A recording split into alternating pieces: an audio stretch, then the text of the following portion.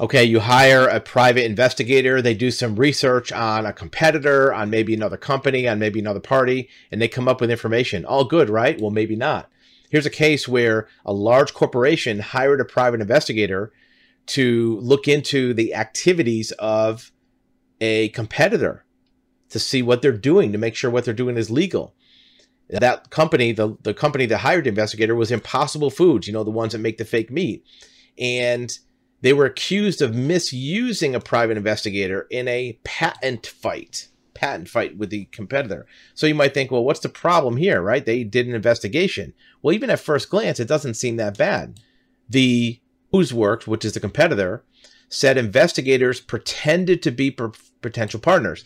Look, investigators, you would think you can pretend to be somebody else. You want to pretend to be maybe a delivery person to knock on the door, to look inside to see what's there. Maybe you pretend you're a customer wanting to buy something. And they attempted to gain information with fake identities.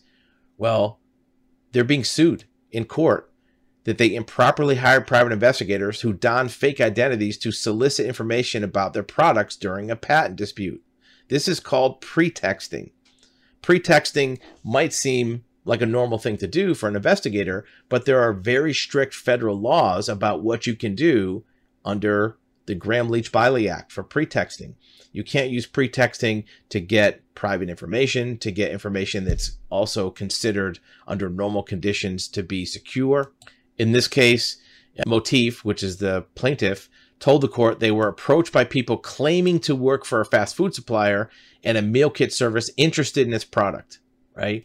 And they wanted to buy stuff from that company.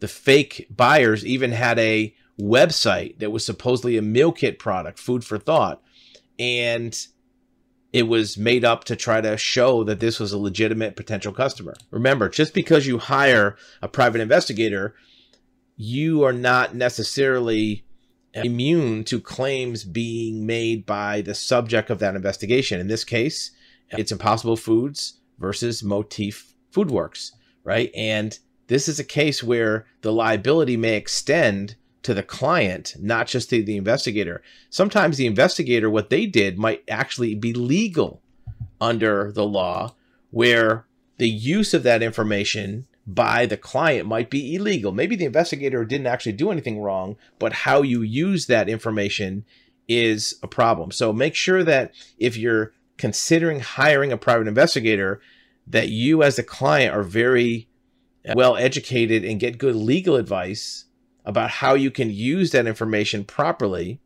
Even if it was obtained properly, you're using it for certain purposes might not be legal, ethical, or even allowed. And it might even create liability for you as a company or as a person with regard to the plaintiff or defendant in a case.